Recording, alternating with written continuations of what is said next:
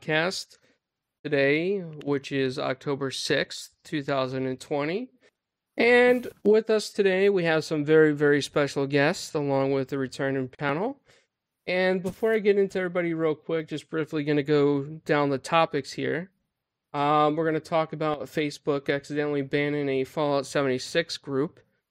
We're going to talk about the latest Chromecast not supported Stadia. We're going to talk about some Spider-Man Miles Morales saves transfer, but not the original. The advantages and possible disadvantages of the Game Pass. And recently, Jason Schreier has come out to accuse CD Projekt Red of severe crunch, but they shot back at him. And so did Paris from Gamertag Radio, but Jason did not like that. He did not like that at all. So when has he ever liked it? That's a good question. Maybe when he's getting paid for it is the time he likes it. But I want to go ahead and get into the panel and introduce a special guest. Longtime friend, and I think this is the first time he's ever been on Four Guys with Quarters, is Downer. From TXR, the Xbox Roundtable, a fellow Gamers United Guild podcast. What's going on, man? It's been the first time. It has. But I'll never forget that time where you guys whooped their ass in soccer cars, Rocket League. In fact, I'll never forgive you for that, clowns. Didn't I get the last shot in by accident? I don't want to talk about it anymore, but I appreciate you reaching out to me. I've been a big fan of Four Guys since Mr. Inferno's been on, which is Mike. I have a lot of admiration for Mike. He's someone who's really, well respected in the Xbox community, even though he's kind of been out of the limelight for a while. And for those of you who don't know, Mike was also a TXR panel member. So, Mike, if you're listening, we appreciate what you're able to accomplish. But yeah, it's been a long time coming, man. So thanks for inviting me. And I'm looking forward to the podcast. Awesome, man. And we have the Wandering Dutch from the Midweek Mix-Up podcast. What's going on, man? I'm not too bad, buddy. Not too bad. Thanks for the invite. How's it going? Oh, anytime. Pretty good. I saw that SpongeBob gif, and I thought of you immediately with a Viking hat and a beard. Yeah, we've traded places. We're in the wrong place. And this time, for our panel member, Midway Monster, he is closer to my avatar than VJ. What's going on, Midway? Yes, the totem has been set. What's up, guys? Glad to be back on another week. Loving the layout, clowns. Looking nice and organized. Looks great. And I'm ready to get into these topics. Let's go. Awesome. Glad to hear it. And VJ, welcome back, man. I always appreciate you coming back every week as well. What's going on? Oh, hey, how you doing, clowns? Yeah, good. Thank you very much. Thanks for having me on again. And just want to say a quick hello to Downer and to Dutch. It's nice to have you on the show today. Thank you, brother. Appreciate that. Well, Well, the first thing I want to get into is a pretty quick topic. I mean, it's nothing that would surprise anyone these days. It's basically that Facebook kind of accidentally banned a Fallout 76 group, thinking that it was like a real type of militia. Which just, I don't know. At the same time, it is a little surprising because you would figure that somebody at Facebook would have manually reviewed that and be like, oh, this is just a video game group. But are we getting to an age now where we got to be scared what we name our video game groups? Because, CIA or Secret Service might be knocking down our doors because Facebook says, oh, this is a group, Oh, Clowns, man. Clowns, first of all, that article's a little misleading, buddy, but just because somebody belongs to a militia doesn't mean the group is doing something nefarious or wants, some sort of nefarious action towards another group of people. without being too political. I mean, you've seen my posts. I'm kind of a political guy, but without being too political, there's a bunch of reasons why people would want to form a militia. But the same thing applies here with just I think it's a cool idea with the whole Fallout militia thing, because it makes sense in that particular world. But again, not to be too political, there's a few states I think that actually have militias, and I know Texas for sure is one of them, Ohio, and we're talking about real militias here. But I think it's cool, and if you've seen like some of the pictures, if you try to look them up, I think their Twitter feed is the only one that's up right now. But some of the pictures are cool. They take nice pictures. They do things together, and I just think it's a nice community set in that game world.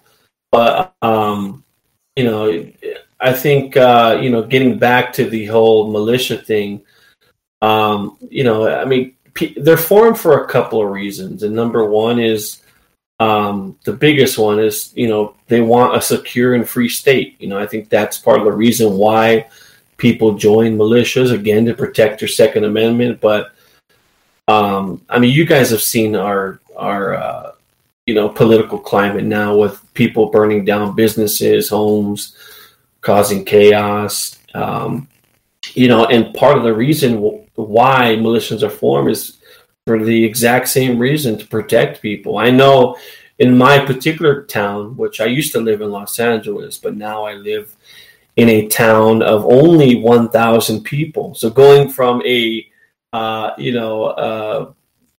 just a county that had over 7 million people now to a town that has 1,000 people.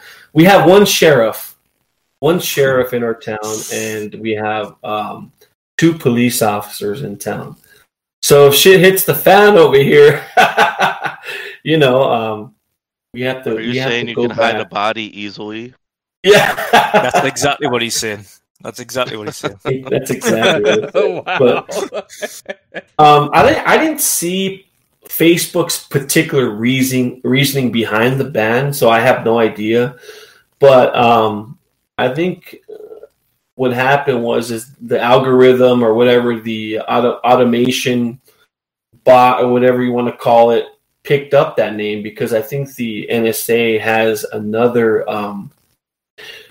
They used to have another feature or automation bot that does the same concept or the same purpose, which is to identify particular names, say explosion or bomb, and then pick it up. And I think this Facebook technology does the same thing. And I think that's the reason why this particular group got singled out and banned. So yeah, yeah. I was going to say, on top of that as well, at the minute you've got the lack of actual physical personnel doing remote kind of checks on these things due to COVID. Everyone's still working from home, and anyone that is working from home, it's a lot harder and slower to access all of these things that they need to do to be able to review these things manually. Mm-hmm. Overall, it is comical that they have banned a fake militia, a gaming militia. But you can understand why it would come up. Obviously, calling anything a militia on Facebook is going to cause some issues on moderation. Right. But it is hilarious. I do find it funny, yeah. But We're it is calling funny. for a new confederacy. I was on Wilmie's podcast about a month or so ago, and we hadn't even said anything. There was no swear words or cussing, as the Americans say. There was no kind of anything. We hadn't even got in anything like that at that point. We're only about 20 minutes into the podcast, and Facebook banned the entire page. Oh my God! See, this is the problem. In my opinion, Facebook shouldn't ban anybody for their first, unless it's hate or something like that, or some sort of violence, or that's the only time. And there's still some, the jury's still out on whether or not Facebook has the right to do it. Yeah, they consider themselves a private company, but they're really not a private company if you think about it. So yeah, I think people should be allowed to say what they want to say, how stupid it may be, and unpolitically correct it may be. But it's just one of those things. It's the environment that we live in now. Now there's different alternatives. You can go to a place like Rumble, which is an alternative to YouTube, and there's a place like Parler who do not, basically you're allowed to do anything with the exception of, hate towards another group or person. Everything's allowed. Your First Amendment right is, sacred there on those particular sites. I know some of you live across the seas, but, the same should apply to everybody else. But it was funny. It was pretty funny. I was going to say, Dutch, I was there when that happened to the Game of Beyond the Box. It was Husk. He opened a beer, and, he's over 18. I mean, he's over 21, and he was enjoying an adult beverage, and apparently it's against Facebook's policy, even though he was of age to have a sip of beer. As soon as he cracked the beer open and took a sip, they took down his Facebook page, which is just ridiculous. It's mad, absolutely mad. Nothing was going through. I couldn't. We were all just like, well, why is it not working? They completely took it down. It took them about an hour to get back to Wilmy. It's just ridiculous. I mean, I don't drink beer, right? I don't drink alcohol, but the point is, if somebody's old enough, it is their privilege and their right to enjoy what they want to enjoy, and it's not fair that a company will come in when it's labeled, when it's even labeled for mature audiences. They just decide to do that. And the ironic thing, here's the ironic thing about this, right? So the other day I was on doing an interview with AJ of Battletoads, and in the Twitch stream VOD that I did, which I pulled up during the interview, apparently Twitch puts in beer advertisements, like alcohol advertisements, and Twitch is fine with it, but Facebook's not. Like, I just don't understand the concept here. Yeah, the logic behind it's pretty crazy, to be honest. It is. Yeah. VJ, also feel free to jump in if there's anything you want to say. But I want to go to you anyway on this, VJ. Do you have any thoughts on this? Not really. It's not really something that I follow. I don't play Fallout 76, nor do I have any experience with these types of issues. I think the rest of the panel and the guests are providing more than adequate information and an opinion on this topic. Okay. Well put. Yes, sir. But there's just so much disinformation out there about militias in general. Without getting too into it, I mean, again, not being too political, but look at the debate. I mean, it's crazy. See, I'm the person, right, Downer, and you may know this, okay? And this is not to get political or anything. I lean more liberal, right? But I don't disrespect another person's point of view if they're full conservative. I believe that everyone has a right to believe what they want to believe, and you vote how you want to vote. That's what democracy is.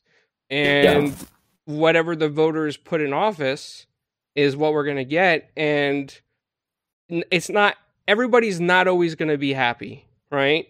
But that's for sure. You just can't complain when people are acting on their democratic rights in America. That's the only thing I'll say on it. I'm not trying to get political, but I just feel like everybody has a right to believe what they want to believe, and that right should never be taken away from anybody. Right. You're here, buddy. But you know what Google is taking away from people? This is a pretty bad segue, but yeah, they are taking away Stadia in the new in the new Chromecast, which looks this looks like one of those old remotes for like an old fan or something. I don't know why they're going back to this type of design, but why they are taking out Stadia when they were promoting this so hard for so long. It's gone. It's like not even in the new product for 2020. It's maybe they've dropped one when they've seen that AWS is coming into the streaming world. Maybe they're just phasing it out. Who knows? But I think when Google's trying to go head to head now with what will be Amazon and Azure, the largest kind of cloud platforms in the world, it's going to be quite difficult for them to match up with them in a term of quality. But I think this is maybe just a very weird oversight on development of new products. I don't understand why they've launched a product where they've already supported something and then not included support for that product onto the next one. Right. It's a bit of a big oversight. Yeah, in my opinion, Google, what they should have done was just revise the Chromecast, make Stadia part of it, and give just people the option whether or not they want to subscribe to the service or not. Have it already built into the to the technology, which is Chromecast, and just get it into homes. That has to be the focal point in order to just get it into people's home, or even make it free for that matter. Give people Chromecasts so they can subscribe to that particular service. Because what do they pay for these Chromecast devices? Nothing. To manufacture them, it's hard. It's beans on what Google does. That's just a small portion of their business, so they can afford it. But if you do that, if you already have it implemented into the technology, then you can get it into more people's homes, which in turn they can go out and try Stadia. But I think what you have here is just a matter of both Google and Amazon are late to the party. Yes, Google has made some moves. They went out and purchased the team that made, I can't even think of the damn game, but they made some moves regarding the studio. They're at least trying, but it's not enough. If I was a particular company and I was looking to sell to a company to like Xbox, Amazon, or Google, I would pick Xbox. It makes sense to go with Xbox. Number one is and I brought this up on the TXR podcast last week. They already have a built-in foundation. They've been doing business in the industry for a very long time. Xbox Live has been prevalent in those times. And now you have Game Pass, which has over soon to be 250 games with the inclusion of EA Access. You have the inclusion of that. If I was a particular company, knowing that my employees were going to be taken care of or not, why would you want to go to a Google or Amazon just for the simple fact that they have money? I don't look at it like that. It's who's invested, who's not invested. And I think those two what is Google even doing? Who knows what they're doing? Are they even invested into the Stadia brand? And to me, they're not. You look at it, they're not. They're totally not. And then when I look at Amazon, they're a little late to the party. What are they doing? So are they going to be in competition with Xbox eventually? Yeah, I think eventually, but there's so many subscription players out there. You think, how much do you guys pay in subscriptions every single month? You have you have Netflix, you have Hulu, you have Apple TV, you have Apple Arcade. I can just go down the list, and there's so many that we are currently subscribed to. I pay probably upwards of $150 for my subscription services, right? But now you have a clip, and we probably use Netflix the most, right? Most of us. So now what Xbox is doing is they're slowly but surely cornering the market. They with the acquisition of ZeniMax. ZeniMax has over 8 studios with them. That's a lot of content. Pretty soon we're getting to the point to where we're going to have AAA games every single month. I want you guys to think about that on Game Pass. Why would you want to go anywhere else besides that? They have the content. They have the studios. So that's what makes Game Pass and Xbox attractive right now. So yeah, I think Google Stadia is in a lot of trouble. Stadia's main issue was always the fact that they've got a subscription service where you have to buy the game separately. Yep. And people can't get over that fact. You don't have that hurdle. The question's going to be is who's going to end up being last in all of this. And right now, Google is doing a heck of a job saying that we're going to be last. But Amazon is going to have to say something about are they going to put this in? Are they going to put Luna in future Fire TVs or Fire Sticks? They are. Yeah. Luna will work on PCs, Macs, iOS devices, and Fire TV devices at launch. Oh, sweet. Yeah. And only $6 a month. Yeah, I saw that. Amazon's trying to cut Google at every turn. Even their Amazon Prime Music service is $2 cheaper than YouTube Music. My only wonder is if you have Amazon Prime already, does this go on top of that, or can you have some kind of bundle thing that goes with Luna, and you just get it as part of your Amazon Prime subscription? Or it's in part test. of that'd be a hell of a deal. Yeah, it's in test phase right now. So what's happening is they're I think it's $4 more. They'll give you, the option to do that.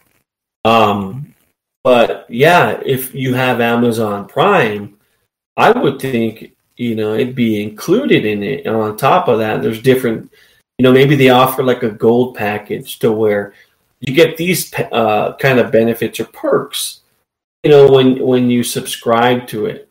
But if I was Amazon, for every single Amazon Prime member, which is over 100 million for sure, I just offer for free. This is what you get. Kind of like what Xbox Live did. This is what you get for the silver package.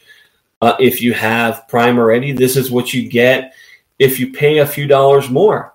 They do the same thing already with their Amazon Music service. There's 2 different types of service. There's the Amazon, whatever you want to call it, silver with your music when you already join Amazon Prime. And there's for a few extra bucks more, you get the unlocked version. You get to, whatever, how many songs they have. And I think that's what's going to apply here eventually later on. Yeah, I agree on that. Well, hopefully. But if anyone, and this is the thing, Amazon, I think, are going to be taking a leaf out of Xbox's book and doing it as a full streaming service, not charging additional for the games. Yeah. Because if you look, they're going the Game Pass Ultimate route if they're bundling everything in there. And then Google's doing kind of like the a la carte thing like Sony does with their exclusivity. Yeah. Because Luna, if you have a look at the list, underneath it just says unlimited hours of play, a growing library of games. So that says to me that it's just going to have a library on launch anyway, and you don't pay for those games separately. 1080p 60, 4K coming soon. Stream on 2 devices at the same time, which is a bonus. Play on PC, Mac, Fire TV, web apps, iPhone, and iPad. As long as it's 60 frames. Yeah. And then they're adding Ubisoft to it as well. Yep, clowns. Oh, I'm sorry, Dutch. VJ, I was going to ask you your input on this. Sure.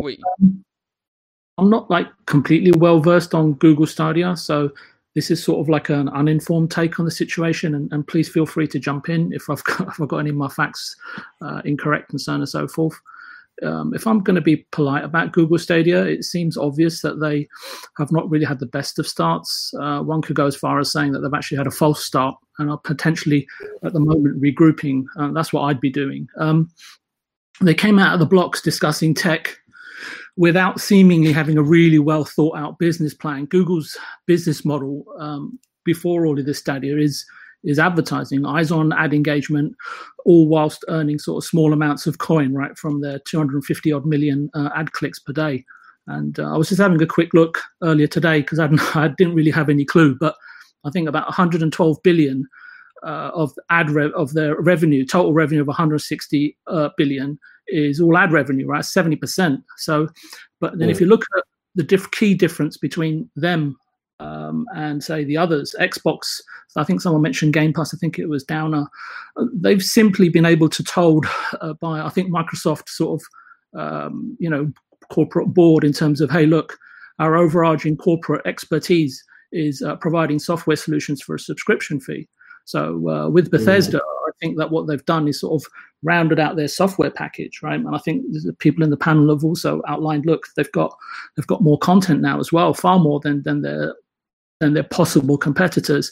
Prior to Bethesda, for me, Game Pass was, when I was looking at it like from a stand-back position, was like akin to Microsoft Office minus Excel, Outlook, and probably PowerPoint as well, right? And they're trying to fill those gaps.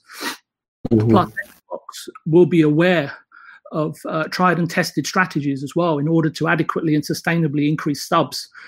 So it's to their strengths at the end of the day. Sony, if you look at them, they are an extremely diverse company, but one of the key areas of its business has always been electronics, which is selling boxes, but with consistent flow of high quality content supporting it, right? So how do Google leverage what they're efficient at? That's what it comes down to, partly. And how do they retain sort of eyes on their content and on Stadia once they hook in customers with great content, right? It's not saying that they've got terrible content, but the continuity of content from flow and the rotation of the old is key, right? Not just for them, but for Game Pass as well. But obviously, Game Pass's strength is that they've got first-party staple exclusives which remain there from day and date for whenever, right? I'm assuming it's permanent. But overall, the answer to Stadia's issues is not an easy one, right? So I can do a little bit of blue sky thinking, and I don't know where it's going to go, but arguably the tech is not quite there even now, and that's just one reason. Sorry. VJ, I think it is an easy one because number one is people are going to go where the content is. So I almost guarantee you right now, most of you watch Netflix more than any other platform out there. Can we all agree? Not me, but yep, fair enough. Most of us. My point is, go ahead. My point actually in terms of how do they overcome the issue? Not pointing out the fact that they've actually got an issue. We know that's pretty obvious, right? So arguably, the tech was not there for me, right? In terms of what they were promising, right? There was a certain amount of T-flops they were trying to market. 4K online, no lag, latency's part. They never delivered on that, right? And that was one of my things why I'm standing back from endorsing them, right? But besides the biggest thing was there was no long-term feasible business plan in my eyes, right? Maybe I can't find it, or maybe I'm not looking hard enough. I don't know, right? They need a variety. The problem with Stadia as a division, they need quite obviously a variety of expertise and personnel to be embedded into the division, which they don't have. I know that they've got Jade Raymond. I know that they've got Shannon Studstill. And I would say that they are key appointments, but not quite enough. And I also know that Ubisoft Montreal are currently not happy with people being poached from there.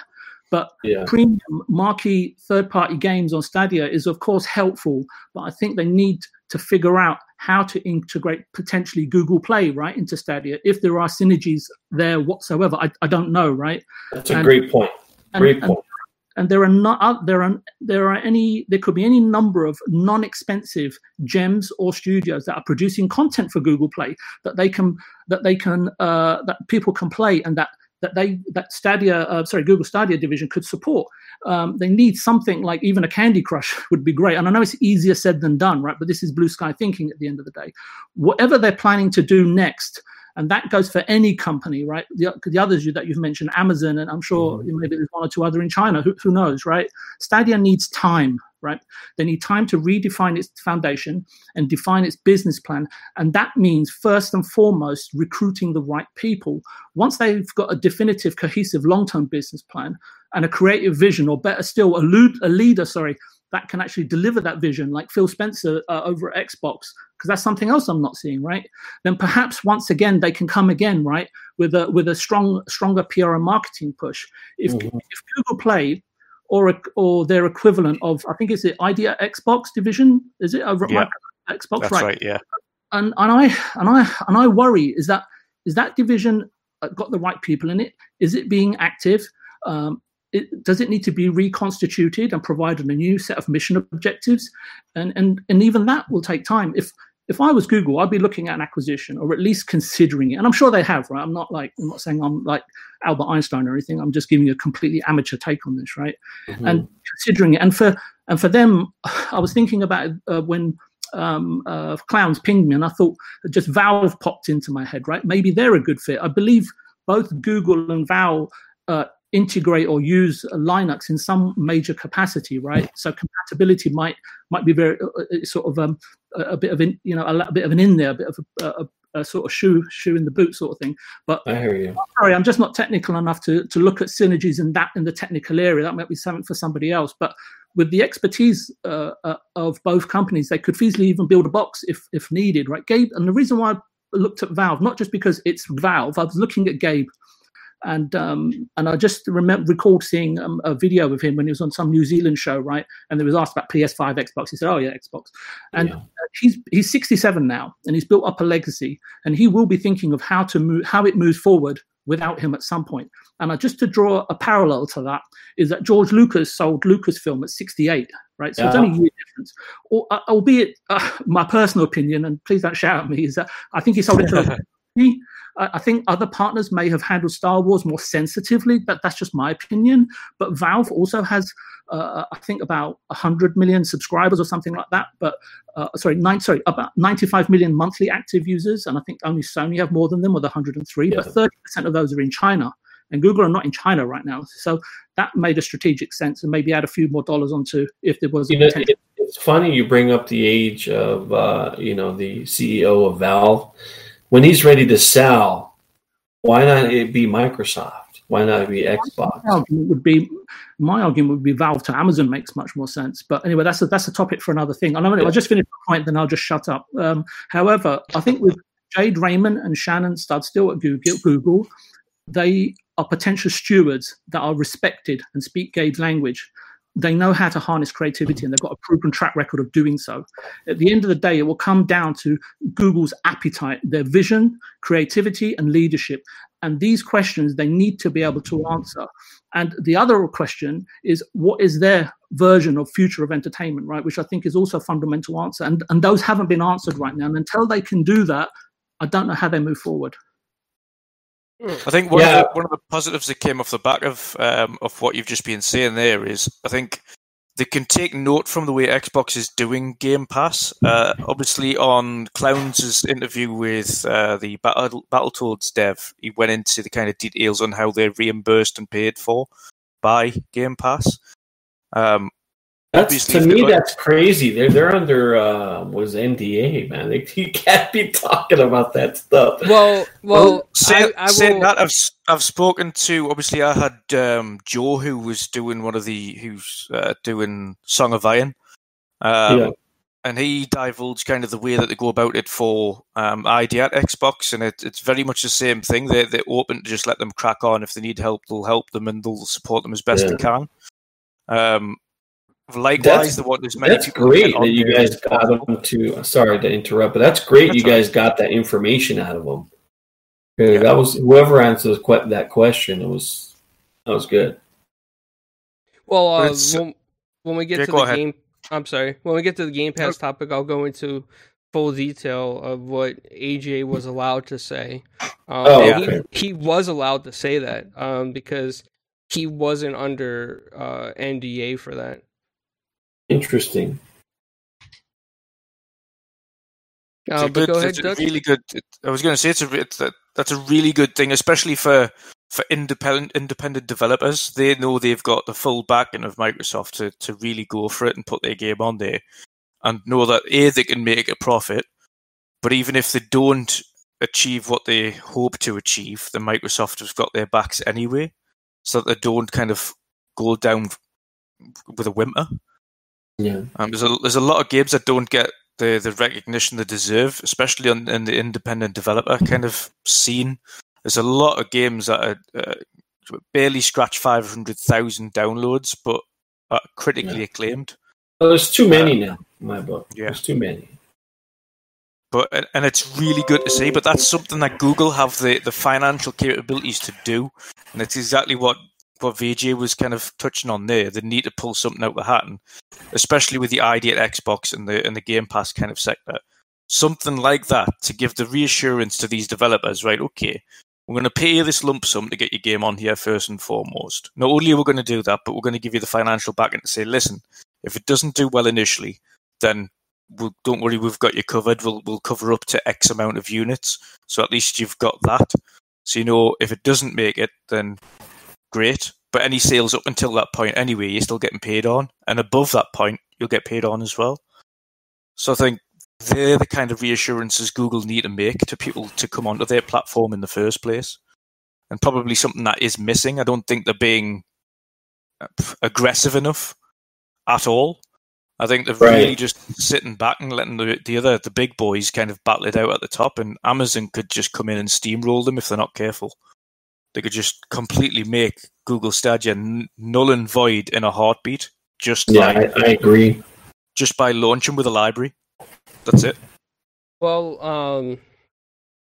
I think with Google, I think the biggest problem was they weren't really prepared. I think somebody ran with an idea and said, hey, competitors are going to do cloud services. Let's sign up as many games as we can onto the service. Who cares about exclusivity? Let's just get them on there. Let's hurry up, rush it out there. Let's get Chromecast to support it. And then magically everybody will buy into it. And I think that, you know, their plan was very foolish. I don't think they really thought it through, to be honest with you. I don't think they had a lot of depth there. The way that Xbox did it was a very slow process for Xbox. You know, it was like they took years with backwards compatibility. They took a few years with Game Pass. Then they're like, okay, we're going to add the cloud and put that in beta for like a year, see how that does. I mean, Xbox slowly took steps to get there. Google just rushed to the point, kind of like some of these PC services that we see that did that kind of cloud gaming very expensively. But other thing I want to say is with Luna, I think that Amazon has the money, and I think Amazon is hungry like Microsoft, and I think Amazon will study this properly and make all the right steps like Microsoft did and learn from what Microsoft did, copy them, and maybe try to even throw more money than Microsoft threw out there. I would not be surprised if Amazon did that, because I really think that the biggest competitor right now is Amazon to Microsoft. I mean, do you want to know the recent numbers on Stadia in Destiny? Oh, I'm ready to hear this. Go for it. 11.6 thousand players. Wow, nothing. Out of those 11.6 thousand, 10,000 are playing PvE. Well, thank you, Stuart, for just subscribing. We appreciate that, man. 1.9 are playing PvP, and only 439 are playing raids. Wow, that's nothing. You can't stay afloat like that. I mean, yeah, Google can. They have the money to, but if you've that's a big multiplayer game, and if you can't get a free, and that's a free game, not a game they've paid for. That was free to all people on Google Stadia and free across all platforms now.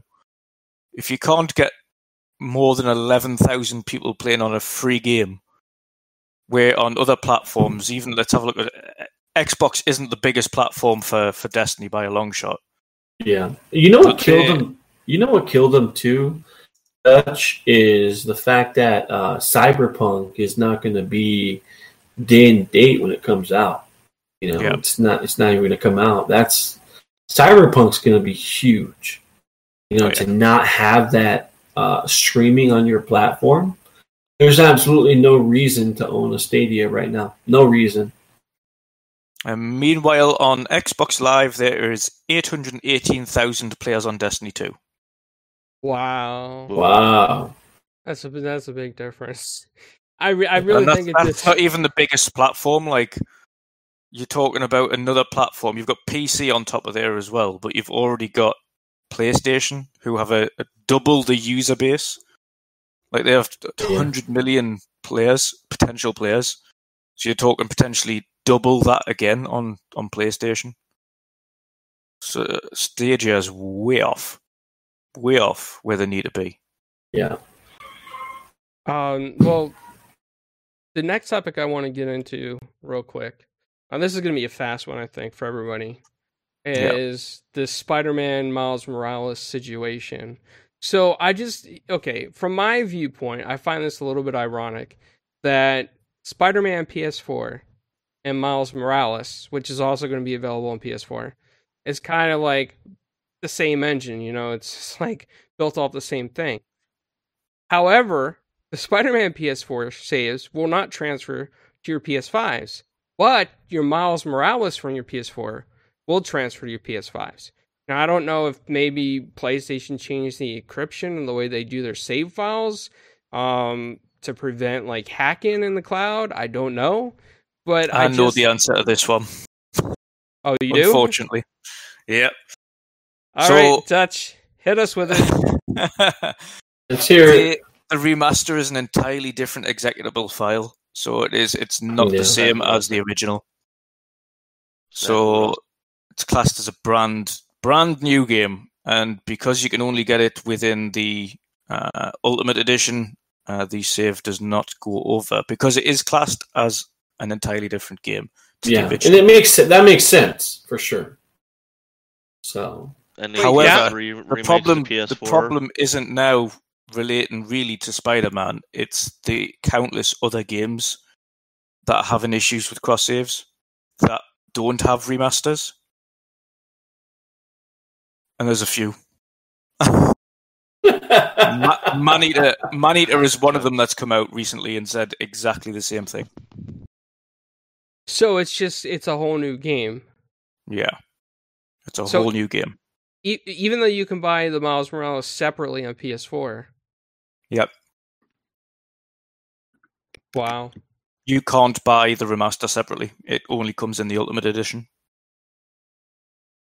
Wow. I am at a loss for words. I guess it's... I guess in a sense they want to make money, and it's one way to do it. I mean, they're in the business to make money, not to please everybody, unfortunately, and Sony has always been at the forefront of making money. I'm going to be fair. with Sony here. Well, number one is fair with Sony. I'm going to be fair. They just got done spending.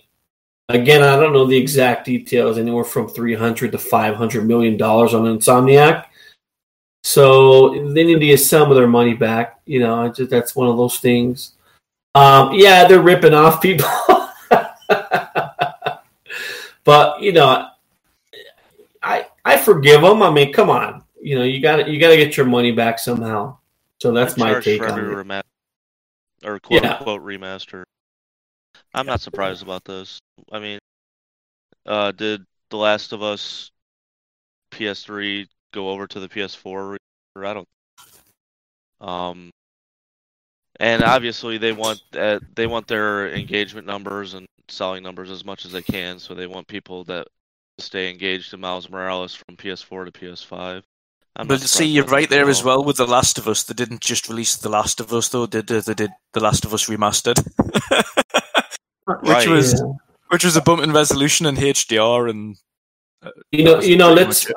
again, I'm gonna be fair. What did we get for most of this generation?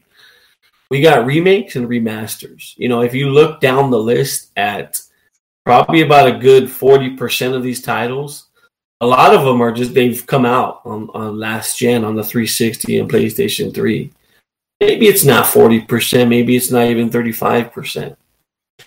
But there's a large portion of these games that have come out that we've accepted and we've purchased before. I know I've been guilty of buying a remaster and a remake several times in this generation. Sorry, go ahead. No, that's all I'm saying. Is just we've already come accustomed to this. So why is it surprising? It's not to me in my book. It's almost like a teraflop era. Like I feel like it's understandable and wanted when a PS3/360 game gets remastered into this generation. Because I don't see myself buying a remake even after this console. Like I feel like anything from PS3 down that's remastered, I'll get it because of the nostalgia, obviously. But with the optimization that the Series X and S are going to have and all that stuff, I feel like it won't be needed anymore. Dutch, I've got a question for you, if you don't mind. Yeah, go for it. There was just somebody in the chat, and I'm pretty layman in this terms as well, so I'd really appreciate if you have any sort of answer. Pong Soul says, bigger question, are the PS4 Cyberpunk 2077 saves going to transfer? Can you imagine a couple of hundred hours into the PS4 version and then by 2021 and nothing carries over? Great question. It's difficult to say because a lot of developers now, and I refer back to this is probably something you're going to have. Someone's. I'll ask one of the. I've been speaking to one of them, so I'll ask one of the developers if he can enlighten us. Thank you. But again, on Maneater underneath, which I referred to earlier on, there was a question underneath that asked simple. I'm fine with PS4 game progress not carrying over to PS5.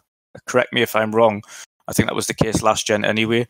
My question is, does the PS5 version of Maneater have separate PlayStation trophy list? And they just replied it will. So essentially it's classed, from what I can tell, is when they're porting it across to PlayStation 5, it's classed as an entirely new game as opposed to just a carry-on. Mm-hmm. They've obviously got something going wrong there, and they've even made sure, and I think if you have a look back at the question and the wording around backwards compatibility even to PlayStation 4 to PlayStation 5 from Sony themselves, they stated that their own developers would have to make sure that their games worked on PlayStation 5 that were produced from June onwards or released in June onwards this year. It was July, yeah, just prior to the Ghost of Tsushima release. I remember that. Yeah, so to me that tells me that they have to implement something within their game in terms of coding that allows them to do certain things on the new system. So therefore, all games produced beforehand or released beforehand didn't have that opportunity to do so. However, games releasing following that, I would no doubt they would have given the remit to the companies to say, right, this is what you need to do and this is what you need to do to get these things to work. So I would imagine Watch Dogs, Cyberpunk, etc. It should go over. I think even Yakuza have said that they might or might not have saves already, which is a big one because that's a 6-month difference between when it releases on Series X and PlayStation 5. Yeah. For the next gen patch, but I think Yakuza have come out and said that saves won't change over. Now, Dutch, do you think that's the reason why, at least in the US, I know it's probably the same everywhere else, but games are $10 more now. There's some games are $10 more now, as opposed to some that are just kept at the same, like, Watch Dogs 2, for example, $59.99. Yeah. But games like Ubisoft, etc., if you have a look, it's strange. And I don't know why it is, but on Amazon seems to be $5, in the UK at least anyway, £5 more for Ubisoft titles on the PlayStation than it is on the Xbox. That's a very strange. I don't understand interesting. why that is as well. That makes no sense to me. But it's not. Like, I mean, in terms of the kind of crossover pricing as well, like it's $70 in the US for games, but it's €80 in Europe and £70 for games in the UK. Now, if we're actually doing the translation to dollars from our currency back to your currency, that translates to $91 and $94 respectively. So it's nearly $100 per game. So the actual difference in cost for us is far higher than it is for the US. Obviously, it's still a $10 increase, but that's not the case in the UK. It's a much bigger jump in layman's terms. It's a very, very strange one. I don't understand. I think it's potentially they're trying to reclaw back some of the development costs of games being produced for PlayStation. And I think it is a lot more work than they're letting on, especially if they can't get something as easy as putting saves over. Xbox have a massive advantage where all saves have always been on the cloud and you can synchronize between several devices in seconds.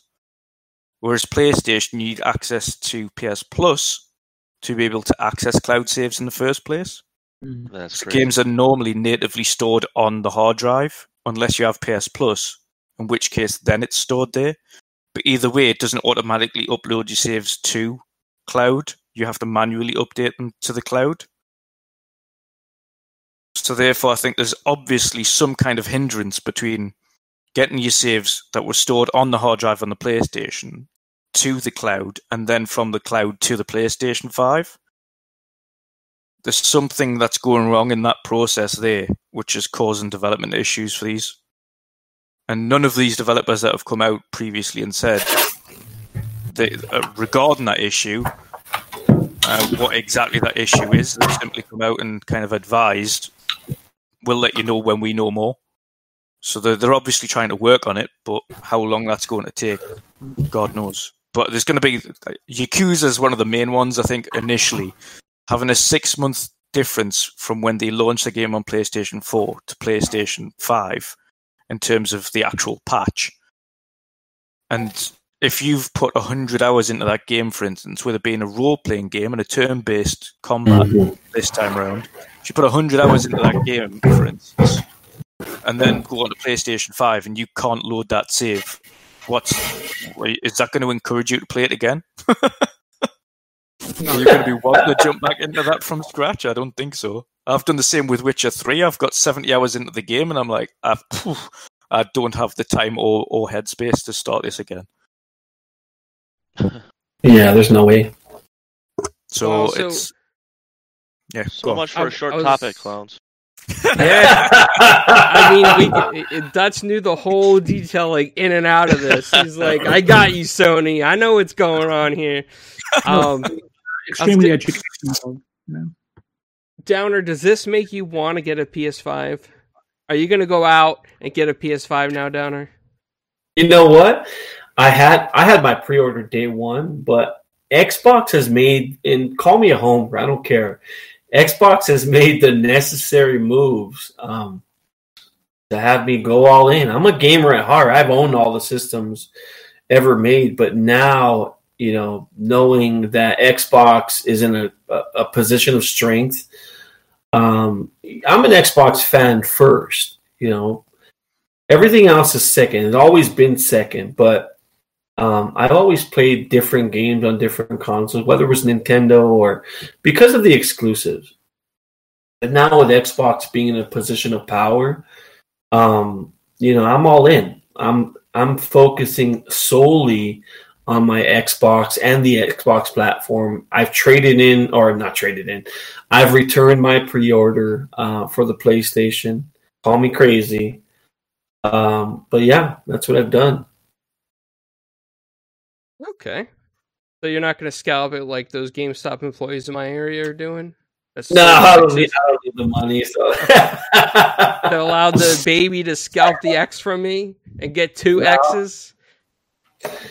Yeah, that's not going to happen. I'm more interested in the game or the system than money right now at this point. Well, I did want to go ahead and get into the Game Pass right now because I know that Dutch kind of talked about it a little bit, but basically, the way I look at Game Pass right now is that it's an ever-growing attraction for gamers at a fraction of the cost of actually buying games. And I think with some publishers raising prices, I'm sorry about the audio, but some publishers raising the prices next generation, I think Game Pass makes a little bit more sense for people, especially if you're on a budget or if you're one of the people that usually play games and trade them in. Yeah, Hero, I did fix that. Thank you. It did pop up and let me know. So now, I mean, Doom Eternal, Destiny 2, its DLC, Forza Motorsport 7 is coming. So, do you guys think Game Pass is good or bad for developers? Who do you guys think really wins when it comes to Game Pass? The gamers, the devs, publishers, Xbox, or just every gamer in general? And what I really wanted to allude to is I recently had a conversation with AJ Grand Scrutton, who is the CEO of Delilah Studios, who developed Battletoads for Rare. And what he basically had to say was that Game Pass is a real benefit, especially to indie developers that might not have the backing of like a AAA studio or major investors, because the way that he understands it from other friends in the industry as well is that if you have a title, you're an indie publisher and you have your own title and you want to go ahead and get it published, you can go through ID at Xbox and get some financial help. ID at Xbox will then help you get that into Game Pass. With Game Pass, now you're an indie publisher, you're like, oh, what if I don't sell copies of my game because it's in Game Pass? Well, guess what? Microsoft and Xbox, they have clauses in the negotiation contracts that cover you for any potential lost sales while your game is in Game Pass. Plus, on top of that, you get a lump sum up front. You get the financial backing from ID at Xbox. Plus, they still allow you to make money on the game sales. It's not like Microsoft takes all that money from your game sales and says, hey, we helped you, now it's our money. No, they don't do that. These indie developers still get that money. And you hear a lot of journalists out there constantly complain, oh, Game Pass is going to be a failure. Game Pass is not, indie publishers are losing money, and all this is not true. We're talking, okay, listen, Microsoft is a quadrillion billion-dollar company, okay? They just bought ZeniMax for $7.5 billion. If anybody can afford to do something like this, it is Microsoft. And they're helping the gaming industry survive, because a lot of indie publishers right now would not survive. When we see in the beginning of this generation, right, with the PlayStation indies and then the ID Xbox indies on Steam started becoming oversaturated. I mean, look at indies like Soda Drinker Pro for 99 cents. They were all over the place, all kinds of different cheap indie games. But Microsoft, in my opinion, is helping the industry with Game Pass. And I want to go ahead and go to the panel and get your opinions on this. Downer, let me go to you first, because you doubted some things initially, right? But now you've come around, you see some moves that are being made, and what's your opinion? So you look at the moves that they made with some of the smaller studios like Obsidian, Ninja Theory, and Double Fine, just to name, even Compulsion Games, just to name a few.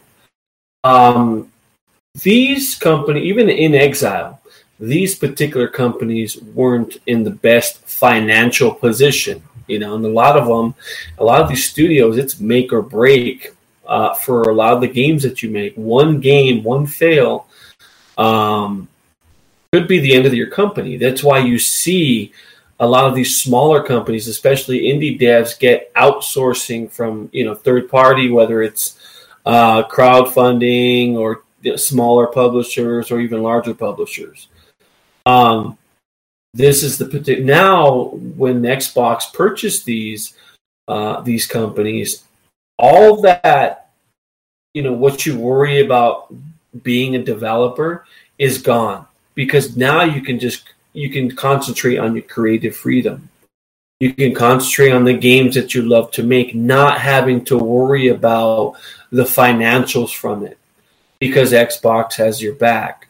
Now that you see Game Pass changing in a dramatic way before our very eyes with the acquisition of ZeniMax, and the fact that EA has come over and brought 70 plus titles onto these platforms.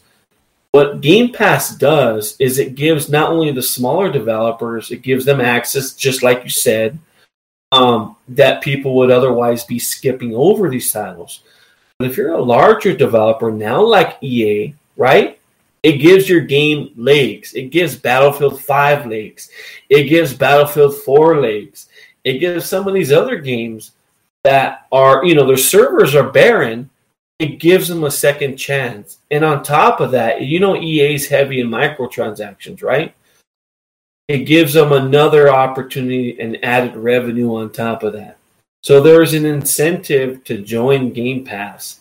And it's just it's just a better deal for gamers, and it's a better deal, for both developers and publishers. It really is. So that's the way I look at it. I'm looking for Xbox and Game Pass, to make another big move to add to their collection. I heard they're not done yet. I don't know what you guys hear. I heard they're not done yet. Whether it's Bungie, I know the executive at Bungie is kind of, put a X on that. But who knows? He can't talk about those things. So what he has to say, I just take it at face value. But I look forward to another big purchase by Xbox and some of these games that are coming out for sure. So I think it's an exciting time to be an Xbox owner. And if you're a gamer, if you're a parent looking for value, you're going to go with Xbox because they have a system at $299 now that does that runs at 1440, or it's just a good deal. $15 gets you all these games. So, yep, that's my take on it.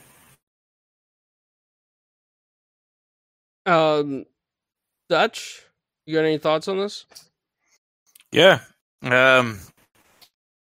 Game Pass as a whole, it's again like you touched on before. Its major kind of profitability point is on the indie sector as opposed to the AAA.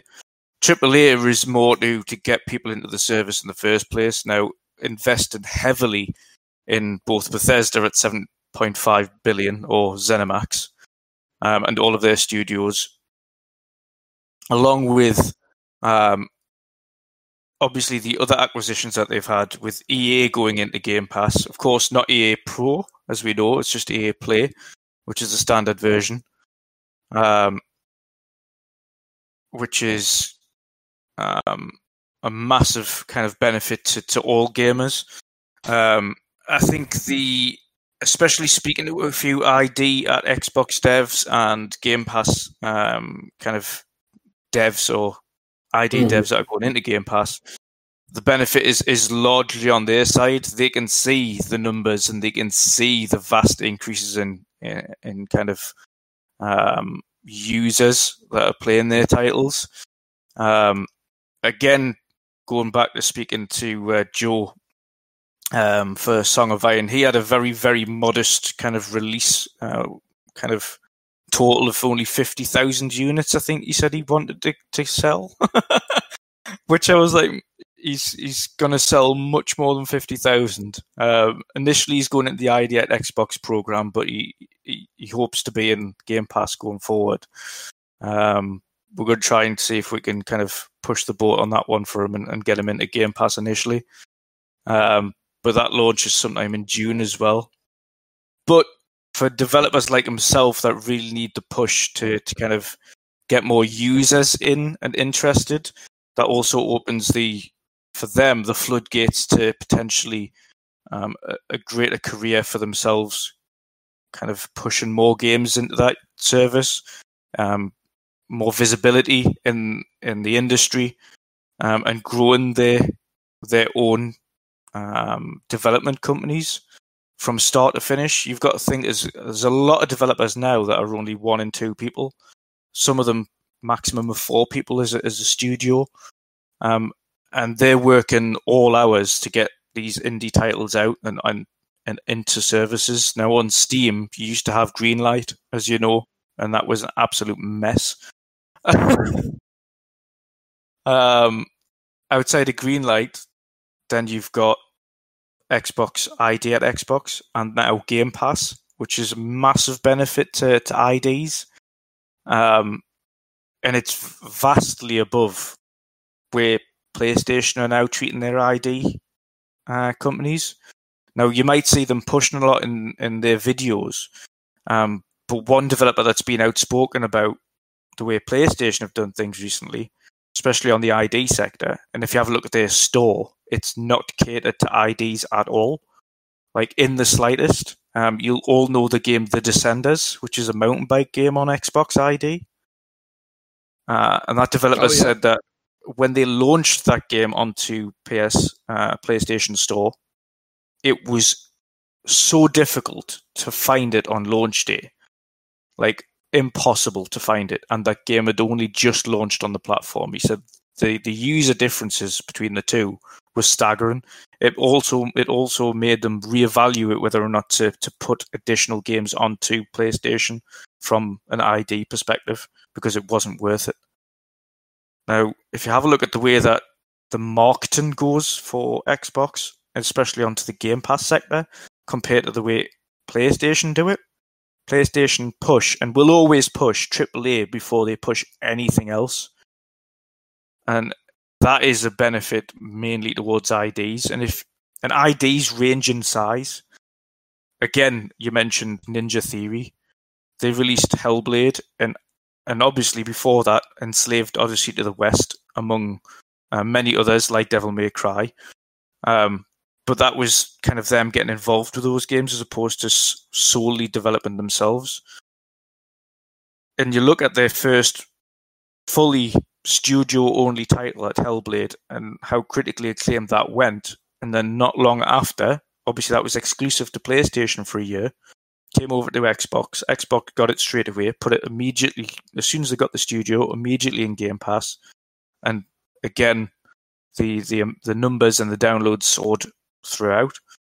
Game Pass as a service is just phenomenal, but they've also invested heavily in that, and it's whether or not the company see it as a worthwhile profitability in terms of not money, because Xbox themselves are part of Microsoft, and as a gaming division, not a singular platform now, they can make up $7 billion what they've spent in a matter of 2-3 months, if that.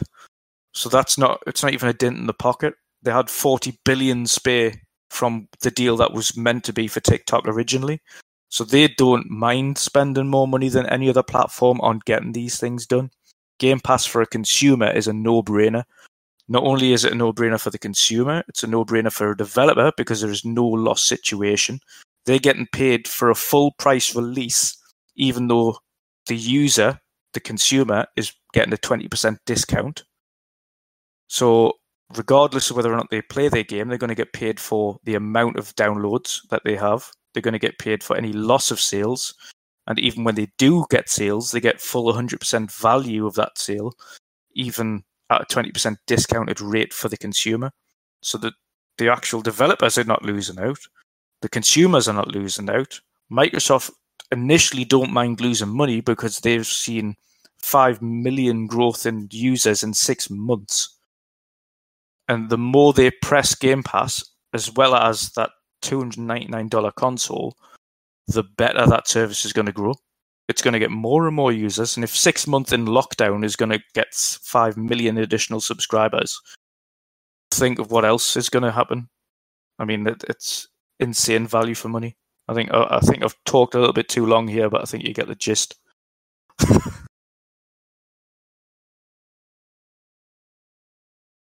It all makes sense what you were saying, 100%. VJ, did you have any thing you want to add on this? There's a couple of things. Just before I talk about Game Pass and indies, there's a couple of things I'd like, because I know we've touched on Bethesda and the games that they've got. There's just one lingering issue that I've got that I want Phil Spencer to look at if he's listening. If you look at Xbox today, they've now tried for almost 2 decades to mimic Nintendo and Sony, their way of purchasing, nurturing, and creating a slew of powerhouse studios and IPs. Sorry, I can hear someone's TV. Sorry, it's a little distracting. You've got Rare, you've had Lionhead, you've had Big Blue Box, you've had Bungie, and then they acquired the Gears IP from Epic as well, right? To name the prominent ones. And I think they've sort of flirted with Insomniac, Platinum Games, and Remedy also comes to mind.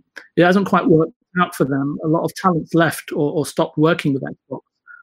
Bungie and Epic also sort of walked away, and basically Xbox were left holding the brands, right? And you could argue with diminished value until they're sort of hopefully reimagined and invigorated once again. So for me, at least, one of the few remaining issues over at Xbox is their sort of historic propensity at failing to integrate companies and cultivating creativity and progressively sort of improving their IP and the value of their brands. And I really hope with all the other measures that Phil sort of seems to have sort of painstakingly taken over the last 6 years, I think, since his appointment. This is just one of the things that hopes he's addressed, and we see that coming through in all their sort of AAA titles and the studios that they're acquiring. But to sort of look at Game Pass, I just come at this a little bit differently, because I think Dutch has sort of it's going to bounce off in, because I think it's covered off like Game Pass and what it means and the value and all that. And I think that's all sort of undeniable. But the power, the question you asked was something about where does the power lie? And I was starting to think about that. And in the video gaming industry, before the digital sort of purchasing era, arguably all the power resided with retail stores, right? It was the only way that publishers and first party, or even hardware, right, could get through to end consumer, right, especially during the 90s and early 2000s. And obviously we've witnessed ourselves, right, like a paradigm shift almost, with like console sales, some games up to 70%, of first party or even top tier third party games going up, in terms of sales, right, 70-30 in the favor of digital. As consumers, I think that over the next sort of 18 months, maybe, that we're finally sort of weaned off of physical discs and content becomes like purely available via digital methods, then I think this is going to empower the new store owners, which is effectively going to be what, Game Pass or Xbox. So I don't know the actual. When you purchase games through Xbox, is it through Game Pass or is it through like a different storefront? It's both through Game Pass and Microsoft Store at the same time. Thank you. And then you've got PlayStation Store, and then you've got the Nintendo, Epic, and Steam equivalents. So these future digital storefront owners, right, effectively will then control and construe everything according to their own benefit and interests first and foremost. That will be sort of everything to prioritizing their own first-party funded content and the strategic sort of curation of that in their stores, right? Xbox, I think, reportedly have like 35 first-party teams. And I guess those guys are going to receive the priority slots, right, in the forthcoming sort of Xbox multi-year release schedule or planner or whatever you want to call it. It's quite frightening, really, in terms of competition, I would say. Digital storefronts, for me, are sort of like, I don't know if this is the right turn of phrase, but like a garden, sort of like a wall garden store, right? And I think it's going to be very, very difficult for everyone going forward. And how does Xbox or any platform holder cater for the welfare of everyone involved? And I think Dutch touched on, indie developers, right? And he seems pretty well versed in terms of that. So the design of Game Pass and how it evolves and curates is key going into the future. My concern is for sort of aspiring developers or so-called indie developers, right? And I covered this sort of topic quite extensively on Indie Gamer last Saturday. Maybe there are separate sections, stables inside the walled garden, and the indie village is perhaps one of them where you can find these indie games, right, specifically. But the tech and initiatives themselves are not the issue. It's how responsibly tech companies deploy such advancements, in my opinion, to the benefit of the user, communities, developers, and bringing companies and creators together. That's what's important, not sort of divide and restrict them. And I don't know if this is a fair parallel to draw, because I haven't really been following it other than seeing it. Now you've got this situation with Epic versus Apple at the moment, right? I'm not sure if that's the best example, but I want to see less of that going forward. I know it doesn't affect us gamers on a day-to-day basis, but it's something to watch out for, right? So unfortunately, though, more often than not, we've seen corporations eventually becoming self-serving, right? Everything is designed to mislead us, whether it's marketing, whether it's PR or whatever, right? And so on. And so we acquiesce, right, into preaching and repeating a certain mantra, and it becomes what's best, and everyone should follow that course of thinking, or you're sort of like outside of the camp spitting in now. So until a new narrative, right, they come up that serves the corporation and its shareholders even better, right, and then they'll change it again, right? So I guess we all have to realize that every game that is made is a gamble. I think if you talk to any developer, large or small, they'll tell you the same. And then the other side of the coin, you've got the public, which I think is extremely fickle, and that in itself is a bigger human issue, right, in itself. So, and that is what I think about Game Pass. No, I agree. I do agree with VG on the last point. The general public is extremely, extremely fickle. From one point to another, you don't know what you're going to get. I do feel like there's a couple things that some people are kind of missing on, and the one thing that Xbox is preaching on is engagement numbers, and the one thing that Bethesda makes, and a couple of the other studios that were on the list that they acquired, they make RPGs, and RPGs historically have the longest engagement. So, and to have EA is a company, EA is a business. They see the numbers, they see how Game Pass is trending up, and they even have a couple RPGs of their own. And I'm actually interested in playing Dragon Age when it comes out. I haven't played that yet, so I'm really interested in that. And there's go ahead. Yeah, there's another thing. I just have this feeling, because there's another company out there that does do a lot of I guess you could say more engaged type games, and that's Ubisoft. I have a feeling that Ubisoft Forward, that's my, I'm putting that out there. I have a feeling that Ubisoft Forward is going to have get their way into Game Pass, like Bungie did with their game and their content. Hey, I have a question for you. What do you mean by fickle? I understand the terminology for it, but what do you mean? What do you mean the gaming community or gaming public is fickle? I didn't say fickle. No, it was myself and VJ. So, for instance, on a fickle general public is from one day to another. So there might, for instance, if you have a look at smaller indie titles, and this is just as a reference for the term fickle in the community. But if you have a look at smaller indie titles like the one that Clowns has been playing with recently, what's it called again? Among Us. Mm-hmm. That game is the thing of the day, but give it a few weeks, give it a few months. Okay, it's done. It's the next thing gone. We're going to find the next big thing, go on to it straight away. Like the actual what people want, what the general public want, change from day to day. So Game Pass is the big thing right now, and of course the engagement numbers and the amount of people that are signing up to that, it's brilliant. But the content has to be within Game Pass going forward and continue to change to suit what the public demand in order to stay relevant. So they can pump in all these big numbers and big games going forward. But if the public don't like the content that is within there, then it's going to start going downhill again. And that's where I think the variety comes in on Game Pass, which is what they're benefiting from. Yeah. So they've got EA, like you mentioned there with engagement numbers yourself. EA's engagement numbers for their sports games are through the roof. Of course, they always have done, always will do, regardless of microtransactions. Then you've got RPGs, again, both massively multiplayer online role-playing games or just role-playing games in general, or PvE, PvP games, they've got them covered. Racing games, you've got them covered. RTS games, you've got them covered.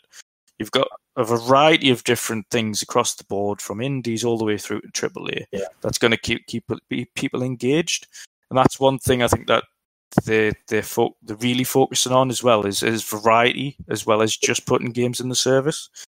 But yeah, I do think, I do think that's the reason why gamers are, fickle. It's a product of our environment. We have so much to go to. I mean, we have Apple Arcade. We're spoiled. If you go back, exactly. 15 years, even 15, 20 years, when we had the Mega Drive and the SNES, we had two platforms to choose from, and that was that. And then you had cartridges. Now you've got mobiles with billions of different games and apps. You've got laptops, you've got computers, you've got consoles, you've got handheld devices, you've got smartwatches, you've AR, VR, mixed reality. Anything you can imagine is available for the end user. So it's only got more fickle over time.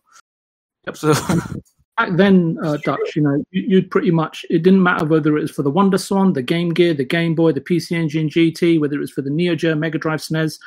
You would respect every release that came out. You'd give it your time, right? Oh yeah, 100%. But now it's a case of there's I don't know, just far too much. I mean, I still see people procrastinating in Burger King, right? Should I have a cheeseburger? Cheeseburger with cheese and bacon. I just can't make up my mind. And the last, the 7-8 other family members that are with them, right? And you're thinking, oh my god, what's going on here? Yeah, just say no onions and move on. How the modern society has been programmed, right? And it's absolutely incredible when I see it, right? How people we really, when someone says, we are sheep, and we acquiesce and change our minds so frequently. And sometimes the scary thing is we don't even realize we're doing it. Yeah, 100%. Yeah. Most of us walk around with fear. But we, again, another emotion, inside of us that, again, we don't realize, right? It's unbelievable. I still remember the days anyway. I mean, I'm showing my age here, when you could leave your front door open and not worry about anything that's going on in the outside world. And if someone did knock at the door, it'd normally become, bearing gifts like a cake. Ooh, cake and coffee. Good. And that sounds good right now. Not me, sir. And even then, what kind of cake? And a light on at night. Spoiled for choice here. We're talking about cheesecake here. That's the only kind. I don't know. I think I'll just stick to fish and chips. I think Dutch might agree with me there. Yeah, that's a good choice as well. Is that fries in American?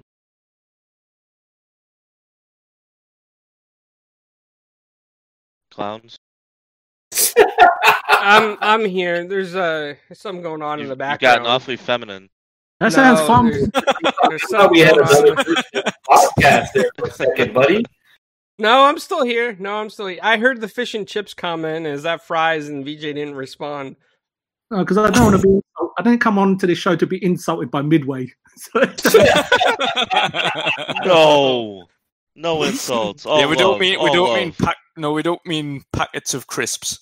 No. Actual potato fries / chips. Potato fries. Well, I mean, the other thing I wanted to get into was this Rated CD M Projekt for Red. mature. I mean, basically, CD Projekt Red crunch. At CD Projekt Red, it has always been our goal to take you on adventures both legendary and... It's that the crunch that they're enduring is kind of severe. But according to the response from the studio, it's one extra day a week, and they are being paid. And I've talked to people. Not only are they being paid, but they're also getting a 10% bonus of the profits of the game. Yep. This is the most anticipated game Ever. probably this generation, if not ever. And if you're getting 10% profit of that, bearing in mind Witcher 3 did over 30 million, maybe more, maybe 50 million copies now.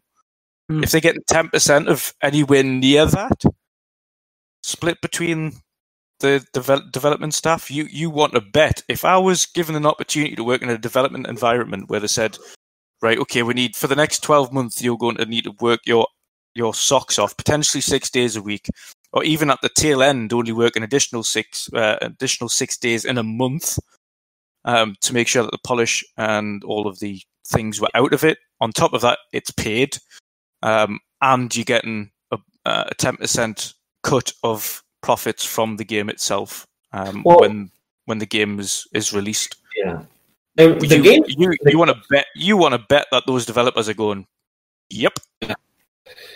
And the game's finished already. They're just working on the day one patch. As we speak, they're working on that day one patch. So when that game launches, it has as few bugs as possible. Yep. So to me, it's not like the kind of grind where they're just trying to complete the game. That's not it. They're just working on the bugs. And that's a whole different process in itself. Yep. From a professional standpoint, I've got the guy's work. I mean, everyone keeps shouting about how he does X, Y, and Z and this for the industry, and he's not done a damn thing for the industry. What he's done is interviewed several people for a book that he made back in 2017 about crunch. And then when he hasn't got an article to post, he then digs up more about crunch at a different studio. Yeah. And then when there's something not happening, he digs up another article about crunch at another studio. And if you have a look at those all across all of his posts for Bloomberg, since going from Kotaku, who were blacklisted from kind of the gaming sector, should we say, and couldn't get them out of that blacklist, went to Bloomberg. If you have a look at his track record of articles, they kind of just marry up with every other gaming news site. And bearing in mind, Bloomberg is a large financial institution. They report on financials across every sector in the world. The gaming sector being the smallest, I mean, for him anyway, one of the smallest on their site, probably. Bearing in mind the deal with kind of trading commodities, gas, electric, oil, you name it. So much larger sectors than gaming. His articles have been very mundane, and all of a sudden this pops up. Okay, I'm going to just bring up the whole crunch debate again. Why? It's so stupid. It's just because he gets his name into the spotlight. Yeah, and you know what? He's probably doing crunch, trying to get these news, get this news out. And that's what I've been trying to say. I mean, every sector in the world, if you speak to, I mean, imagine the construction industry looking at his article, and or even those that go mining, or those that work on oil rigs, and he's talking about crunch. Well, you know what? The other thing too is there's the other aspect to this, and this is this is not some chump game that's coming out. This is a game that's looking. There's fans all the way across the world. People are looking forward to this game, and they want to play it. And for CD Projekt Red to come out and, hey, we're going to work 6 days a week as opposed to 5 because we want to finish this game for the fans and the shareholders, that's okay in my book. And for Jason to do so, and then he has the audacity to attack, Paris. I mean, that was just really, come on. He was feeling a little. The game is already. If you have a look at it as well, it's not just that. We're in a, and you've got to feel sorry for all developers because every one of them will be doing crunch now, given the fact that the vast majority are working from home. It's going to be. We know this from even on the Xbox side. They've said, right, listen, we're going to be getting the games out as much as we can. And as quickly as can. There might be delays, there might not be delays. Sony have said the same thing across the board. There's been several games that have been postponed already that were meant to be launching around launch window for the consoles that have been pushed back. Of course, we know Halo Infinite was one of them that wasn't anywhere near done. But of course, working from home is not going to benefit anybody. So, of course, there's going to be crunch hours. And imagine doing crunch hours working in the house compared to crunch hours sitting in the office. Now, is that going to be a lot more comfortable for you? Because, A, your family's going to be in the house with you regardless. So if you're doing these crunch hours and you need a break, you're going to be able to get up. You're going to be able to go and see your partner. These aren't crunch hours sitting in an office. Yeah. It's a lot different. Whoever said that they weren't getting paid, that opens up a whole other can of worms comes to labor laws. And Yeah. then especially in Poland where it is illegal. Right. And then, to only do it for 6 weeks out of the 5-6 years that this game, this AAA, like, once almost once in a lifetime type game where it kind of it kind of you kind of need that crispness of the game for the sales to be up and for the hype to be up to get paid back. I will do the 5 and 6 weeks. 100%. And you've got to think as well, like, they want Christmas off. Do they want to be continuing development? Like, just before Christmas, thinking, you know where it is? If this game hasn't released before Christmas, we're going to have this 2-week break, Great 1 or 2 week break going into Christmas, and then thinking, right, as soon as we go back into work in January, we're going to have this almighty task at getting this game finished to launch in the next couple of weeks. Now they could take a month off and spend that bonus money. Exactly. So they're going to have, of course, they're going to have people doing kind of patchwork and things on the time, but there is going to be, as we know, every year, and rightly so, because they've been working their asses off getting games ready for us. Again, as a consumer, this is a consumer product. We are privileged enough to be able to afford to do these things as a hobby. Mm-hmm. But if you have a look at it in terms of actual spending time, they are going to get time off over Christmas, as the gaming industry does. They shut down, they go home, they spend time with their relatives. They don't sit there over Christmas and work on the game. That's not how it works. It's the same for the vast majority of major sectors. See, hey, who wants to work 10 hours to get Friday off? Like that incentive happens. Yep. Well, at my old job, we actually had 10-hour days and then 3 days off. So I mean, it's out there. So it exists. And this whole thing with CD Projekt Red, as long as they're getting paid for it, I don't see an issue with it. Like, as long as they're being paid for their work, that's fine. I think the only time I have a problem with crunch is when that it goes under the table, the overtime's not clocked, or there's some discrepancy with pay, then that's an issue. But it seems like that the CD Projekt Red situation, I think that Jason Schreier's just making an issue out of nothing, just to get his name out there again, and because it's a big studio, so it's like, oh my god, it's CD Projekt Red, they're not paying their employees, what? Then they click on the article, and it's just like, blah, blah, blah, blah, blah, blah. Studio head responds, hey, they are getting paid, just 1 extra day a week they're working. It's not like a big deal. It just sounds like Jason Schreier's hands are very soft. But it's not just that. He's saying, right, yeah, they're doing overtime, but I mean, some of them are saying, well, we've got X, Y, and Z developers saying that they've been working the last 12 months, 12-hour days.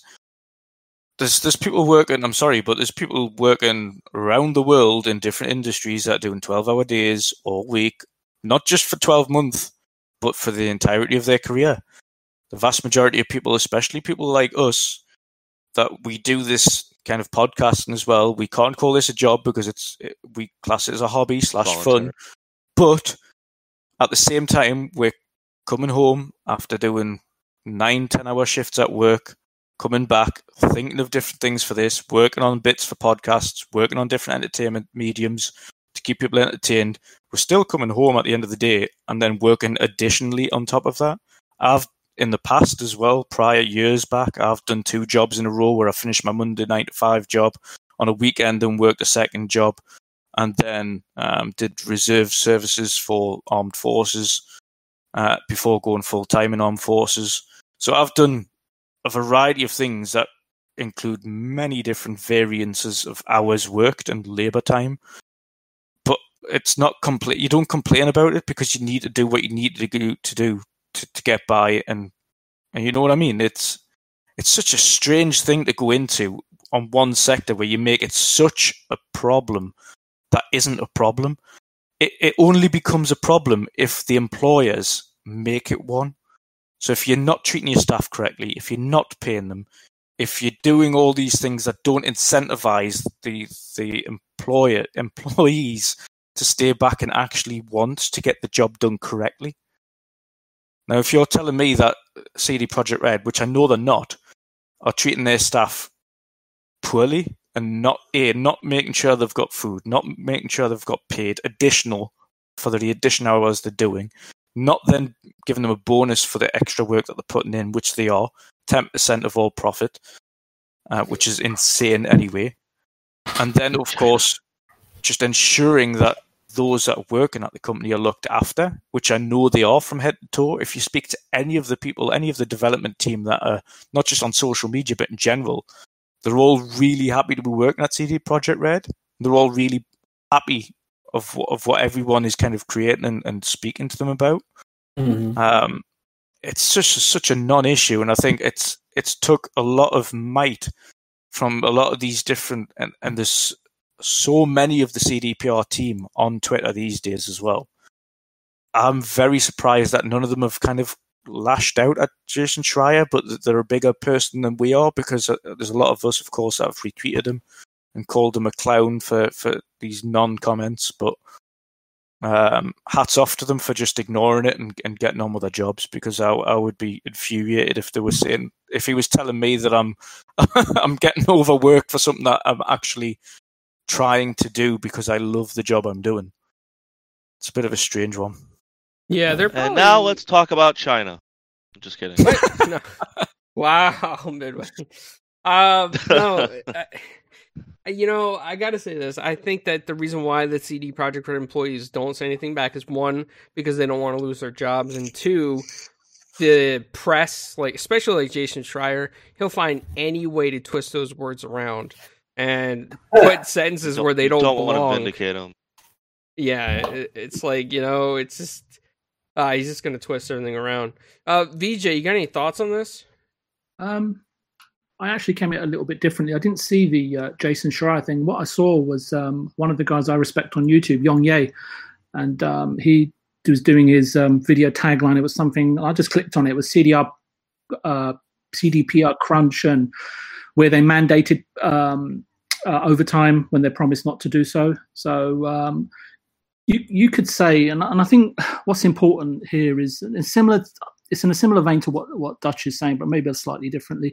You could say, Jason Schreier could come out and say, "Oh, well, the project itself was poorly conceived and poorly planned, and the management and production team are not quite good enough, right, or ill prepared, right." I'm hoping that we all understand, and I think I just said it in my previous comment on the previous topic, is understand that a video game is incredibly difficult and strewn and scattered with risk consistently, right? There's a multitude of facets that need to come together before a game design is done, let alone a demo, right? Ever even coming together. There are now, obviously, we know in these big AAA games, several hundred people, involved in making a game, all with varying skill sets, talents, mindsets, psyches, philosophies, strong creative opinions and personalities, which are all inevitably, over a 4-year period, are going to be pulled and stretched to the limit. Given how long game development schedules are these days, every member of every team is going to evolve over a 4 or 5 year period. We do that without even being in development, right? And I mean that sort of like in the broadest sense. No one is even in a seasoned HR division, right? Which another thing maybe Jason Schreier could point at, right, a finger at, right, can truly predict the trajectory of a single individual. If you're working on a 300-person AAA game, and if you're creating something that is as ambitious as, say, The Witcher, Final Fantasy, is it Red Dead 2 and The Last of Us, crunch is and always will be inevitable. Even teams, and I don't know who was mentioning it, about indie games, 1-man and even 5-man teams crunch. I think it was you, Dutch, right? And, yeah. Even teams as small as an individual, up to 50 people working on a B+ game, ends up in crunch, even though it was never the intention, principle, or philosophy to do so. Who has the philosophy to go into a game, make a game, and say, you know what, we're going to make sure everybody crunches at the end? You know what the funny thing is, though, here, just to slightly interrupt, is the article that Jason Schreier, if you have a look on screen there, the article that he's alluding to is last year, bosses of CD Projekt said they didn't want to have mandatory crunch. Now, Yep. This mandatory crunch has come in the midst of a pandemic. Yeah. That's a good point, but I don't want to use that as an excuse. Yeah, it's not an excuse, but it's of course. We don't know. We don't know if conversations have taken place within the own CD Projekt Red, development group. We don't know whether or not they given an option, say, "Hey, look, we have this situation on how we can crunch it out and wait, or wait until we get delay the game again."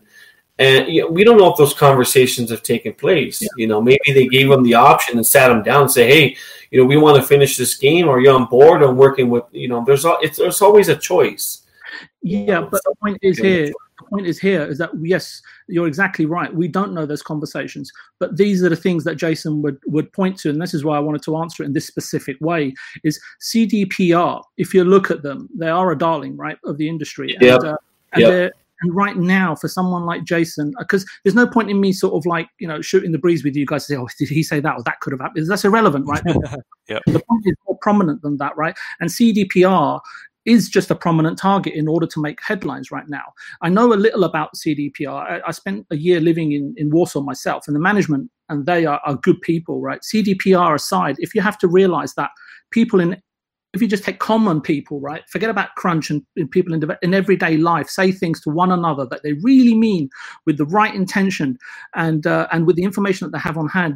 We make promises with hand on heart, right, and they mean to be kept, right. We want to keep those promises, but sometimes things get in the way from us being able to keep those promises, right, even as individuals. So imagine a production team of 300 people setting objectives and targets and delivery timeframes.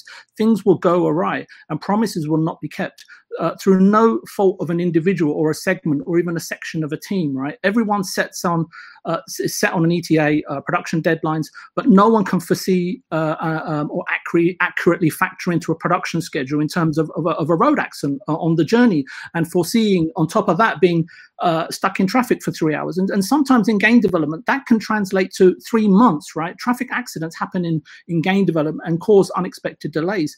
It all takes time, and it's a hard journey, and especially since CDPR are trying to climb Mount Everest, right? Yet again, right, in terms of their ambition, Cyberpunk 2077, they don't have unlimited resources, and finance will also step in, marketing will also step in, right, and say, "Listen, look, this game needs to ship."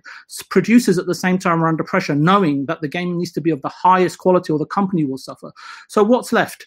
What's left is that everybody has to pull together to ensure that they make sure, right, if indeed the ship is sinking, right, before it does so. Now, I know I don't want to sort of have a go at Jason Schreier or anything, but his points seem to be sort of like sitting in an armchair, right, theorizing things, right, from a gamer, from a media perspective, and out there saying sort of delay the game for the sake of the people having to work in these hard conditions.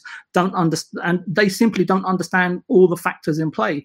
They are all of them, and I hate to use this phrase again, but I often enjoy it. That again is people outside of the camp spitting in because they don't know, as to what Downer was just saying, right?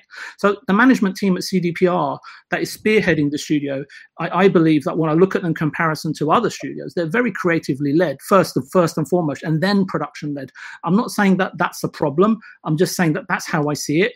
And obviously I agree that both facets are equally as important and should be in tandem or in balance, right, when going into sort of something like making a video game.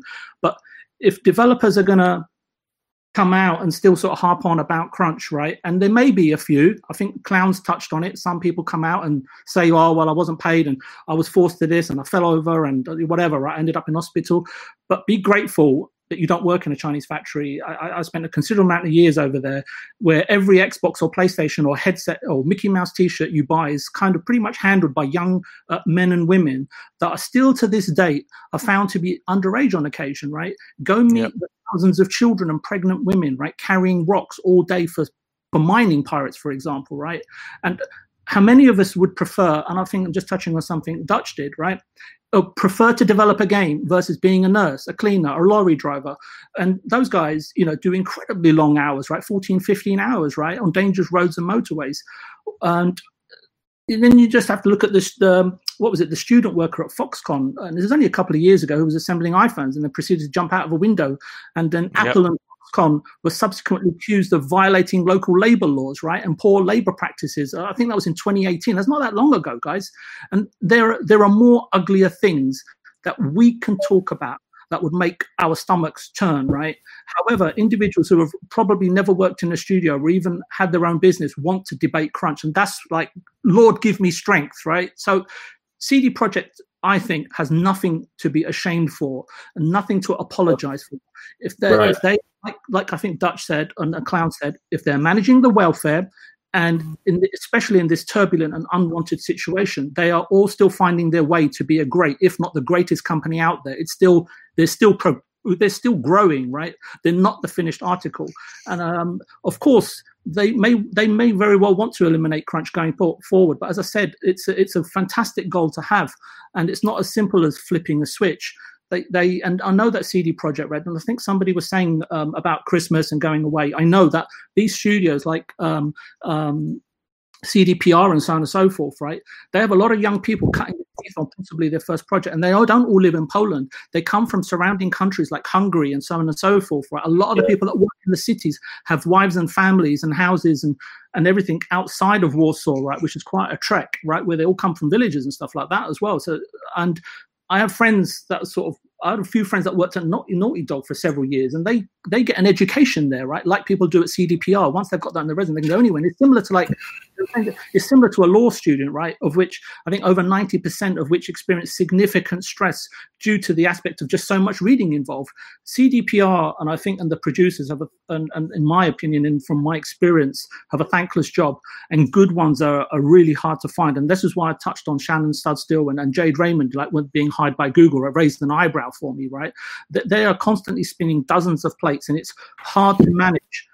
Yet we as consumers, well, some of us, not obviously this prestigious panel, want the best games possible, but you want it made in a development studio equivalent of a utopia, right? Everything good often comes out of adversity and incredibly painstaking hard work. It may be the right time also to recall something that's just popped in my head. Remember, it took Michelangelo 2 lots of, I think, 4 years over a 20-year period, right, to complete his work on the Sistine Chapel. That's it from me. I think the best thing that a developer can do is just say, look, it's done. It's done. That's pretty much it. Thank you for encapsulating my whole comment there. Thanks, Midway.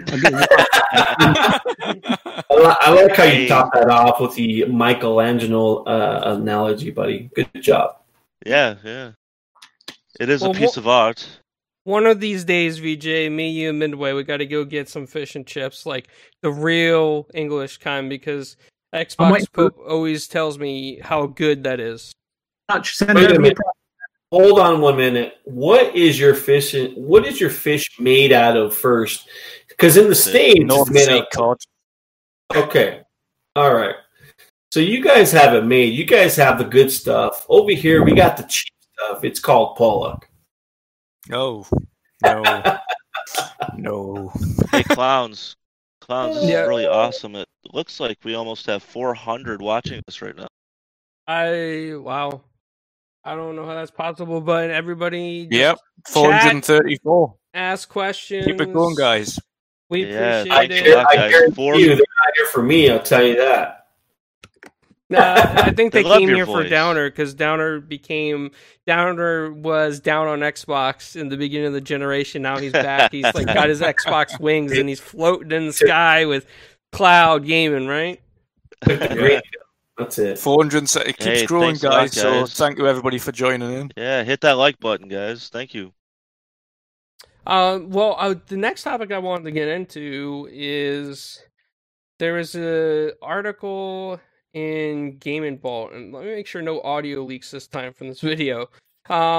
So I'm not sure. I know VJ knows a little bit more about this than I do, but basically, what somebody from PlayStation is saying is that the marketing and licensing senior director Isabel Tomatis talked about 3D audio via headphones on the PS5. That it was confirmed that players could simply plug in their headphones into the DualSense 3.5mm jack and experience it. However, it's not going to work virtual surround via TV speakers initially.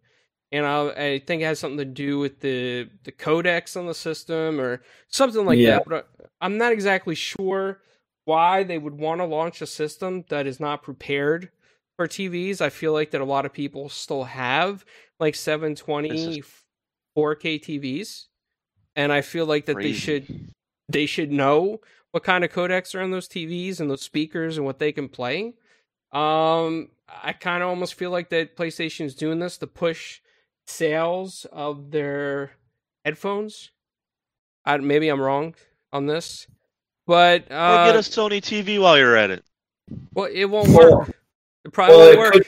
Could be a manage the technology trying to catch up. I don't know.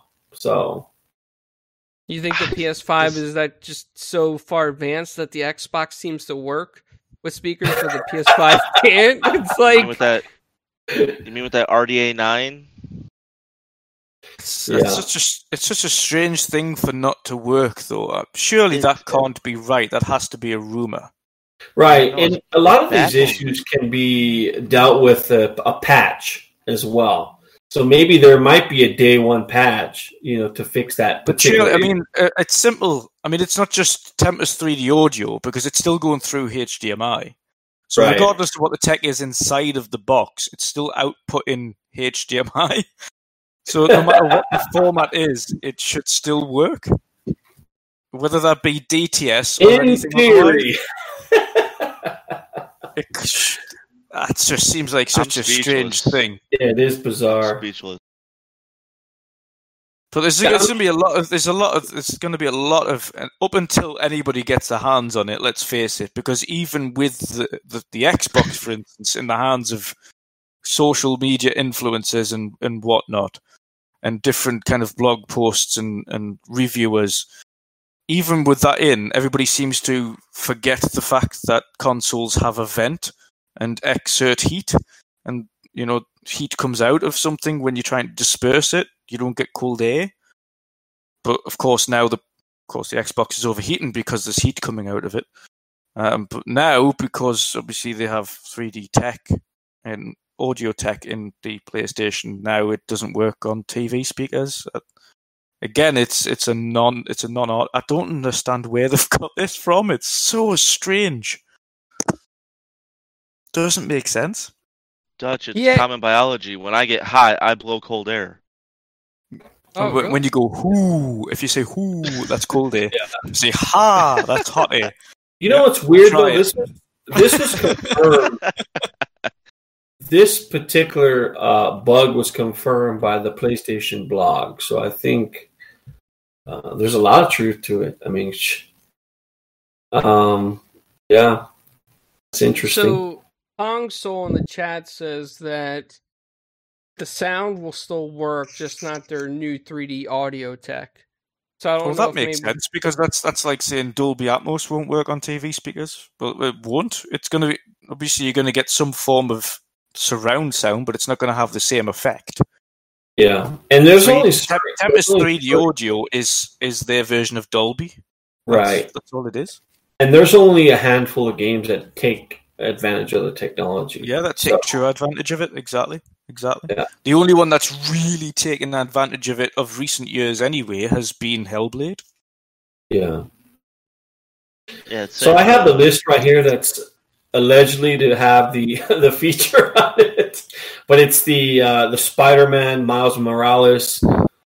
It's Astro's Playroom, Gran Turismo 7, Returnal, Destruction All-Stars, Demon Souls, Ratchet & Clank, Sackboy, Horizon Forbidden West, and Resident Evil Village.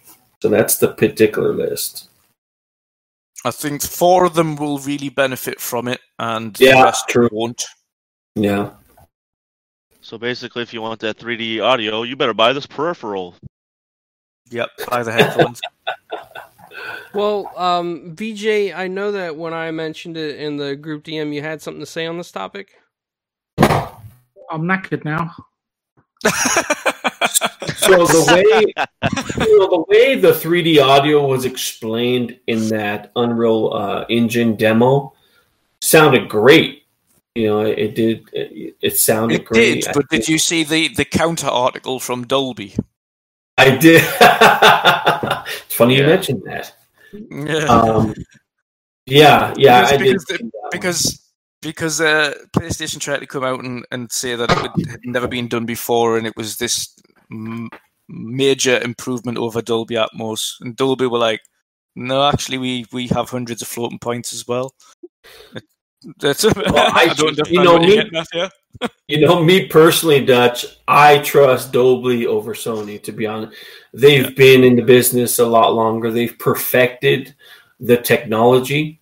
And they work specifically on now vision, of course, but specifically they worked on sound. On sound. Exactly. So, Indie Gamer in the chat says something that I'm starting to laugh about because I'm telling you, man, like, I think something weird's going on. I don't know if we're hitting like the front page or something crazy.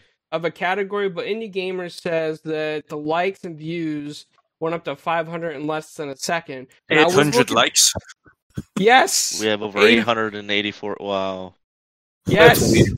So I don't know if I'm getting like bombed. Like somebody just coming in hitting the like button. That's not a problem, clowns. Yeah. Well, we had 2 thumbs down, but now it's only 1 thumbs down. So somebody changed their mind somehow. I don't know. Yeah, we changed someone's opinion. That was me. I went from like 150 to 880 likes. I was like, what? So, how many people do we have in the chat at once? Holy crap. It says 402 right now. Yeah, it had close to 700 before. Okay, so maybe that makes sense. Well, thank you all for watching this awesome show. VJ, you're great. All right. Let's quit while we're ahead. No, I'm just kidding. Shut the show down now. Well, I mean, we're kind of out of topics. This is like the last topic. I said something that clowns before that'll make people laugh, and that was Jeff Keighley. Oh, not him again. Oh yes, he's back. He's back. For someone, hold on. For someone who's so new into the gaming news, did you hear VJ about Keighley? Oh, not him again. Yeah.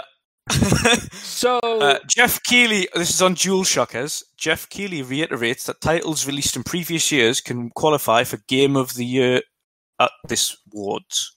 Who was to give Death Stranding? All right, Hootie Shaft. So previous, I nominate Death Stranding again for Game of the Year. And sorry, Jedi Fallen Order, you're not in it again. Yeah. It's such a strange thing to say. You can't. The whole purpose of Game Awards, surely, is to award games within that year, not to go back to previous generations and go, oh, you know where it is. Actually, I really liked this game for their sound, so I'm going to give them a new award. But then that nullifies the award that they give for sound that year to whatever it was that was given to sound that year. Dutch, you know what this is just another opportunity for Jeff to, bask in Hideo Kojima's glory. Yes. I'm surprised he doesn't live at his house, for crying out loud, but that's another topic for today. I think he does. I think he already does. I seriously think he's starting to get a little delusional at his power. He lives in Hideo Kojima's ego. That's where he lives. It's a big space. Yeah. I mean, he creates some wacky games. I'd love to. The only thing I'm hoping for from Kojima is for him to get his rights back to Silent Hills and make that game. Anything else? I'm a huge fan of Silent Hill for sure. I don't do scary games because in real life I would never be going forward into the danger. Thank you. So I had a chance to play just recently on the Xbox platform, The Suicide of Rachel Foster, and I don't know if you guys have played that particular game. No, not yet. So it's set. Ironically, it's set in Montana, that's where I currently reside right now. But so it's based off it's a daughter whose parents have passed away. And she inherited, and it's a great game for Halloween. She inherited a hotel, and it just so happens to be a haunted hotel. The father had an affair with with someone other than obviously her mother. And she was killed, not in the hotel, but she was killed just outside, just outside the hotel. So she haunts the hotel, and it's not this boo type, jump scare type game. It's not like that. It's little things that go on with the audio. Like the game has the 3D audio effects. It utilizes, just the sounds, the creaks, the, if a door will slam, you'll hear footsteps. And that's all the game is. It is a walking simulator. You find clues on what exactly happened. And not to give too much away, but, some serious stuff went on in that hotel. The game mechanics work like the game. What's that fire game that? Oh my god, fire. It's not Firestorm, but you guys know what I'm talking about. It's that fire walking simulator where he's in the forest and basically he's Firewatch. Firewatch. There you go. Sorry, thank you for saving my butt there. That was my first indie game I played this generation. I love that game. Yeah, so the game is exactly like that, except inside a hotel. So it's very cool. I really enjoyed it, even though it took me about 7 hours to beat. So you can get that game for $20 right now. So I do recommend that game.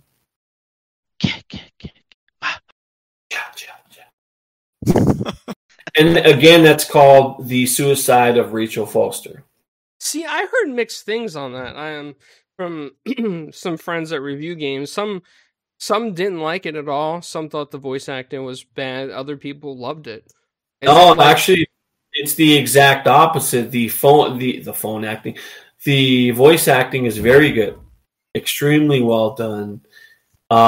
It's a walking simulator. The mechanics are there's basic gameplay elements to it. People get bored about it. That's why it hasn't reviewed as high, maybe as it should have. But what makes a great game, as far as story goes, is there. It has a great story. It has good characters. It has a great environment, and the sound's great. So if you enjoy walking simulators like I do recommend that game. Okay, well, that's something I'll have to check out then. Speaking of which, when I had interviewed AJ from Battletoads, he actually recommended that we interview the voice actress from that game. So we're trying to set something up now, and hopefully I can get an interview with her. But I do have a really special interview coming up that I want to announce on the show. Is that I'll be interviewing Crispin Hands of Lion's Head Entertainment, and he has done the game score for Gears of War 4, Gears of War 5. He's done the game score for a lot of other games, as well as movies like The Hostage. So we're working on that interview now. It's confirmed that he has confirmed the invitation. We're just trying to find a time. And then we're going to go ahead and get them on. And you guys have brought that particular element to your podcast, getting these, the industry talent on there, which shows your passion. It's just for the gaming industry. That's what we did at TXR. We don't do it as much anymore. We kind of put our foot off the pedal as far as that goes. TXR, clowns. We've had some big names on that particular podcast. Oh, absolutely! You guys were the first hobby podcast to have Aaron Greenberg on. I'll never forget that. Yeah, Aaron's been on a couple times. You can't even get Thomas Mahler on there. He's the creator of Ori and the Blind Forest and the Will of the Wisps, and he's been on there a couple times. So yeah, but yeah, I appreciate the fact that you guys have some great interviews. It's what keeps me listening for sure, and I think the people who listen to you guys feel the same way. So yeah, but thanks for the invite on the podcast. It's been great. It was nice to virtually meet you, gentlemen. Dutch, Monster, or Midway, I should say, and VJ. Either one's. Yeah. It's a pleasure. Thanks for the invite, for sure. Oh, absolutely, No man.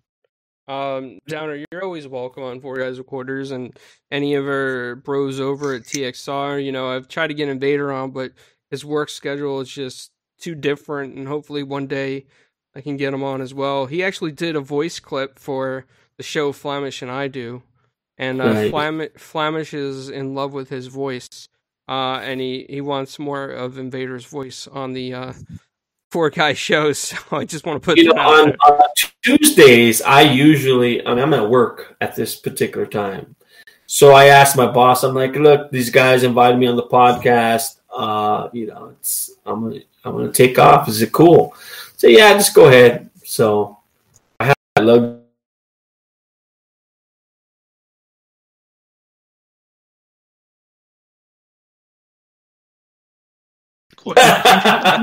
You know what we did? We did have our crunch in July and August, and it's considered our crunch, where the tourists come in. You know, we're about 45 minutes from Yellowstone.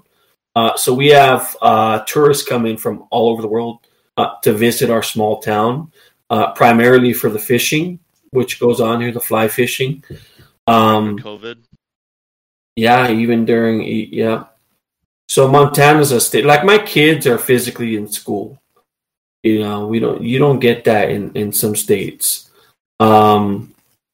It's Montana's a different world. You know, people leave their bikes in the middle of the street, you know, kids, and no one will touch them for weeks. You know, and I went to a concert here when I first got in last year. And, women still leave their purses on the fence, just tied up with hundreds of other purses, and no one will touch them. You know, it's just a different world out here. And I came from Los Angeles, so if that happened in Los Angeles, those purses would be gone in a millisecond. Let me ask Dutch and DJ something. Let me ask Dutch. Yeah, Have it's you guys just a seen different Napoleon world out here. It's yeah. Has anyone here seen Napoleon? Napoleon Dynamite? Yeah. Yep. That's Montana. Yeah. Wow. That pretty much sums it up in a nutshell. It was based in Montana, and they made them dress like they were in the 80s. Even though it was present day.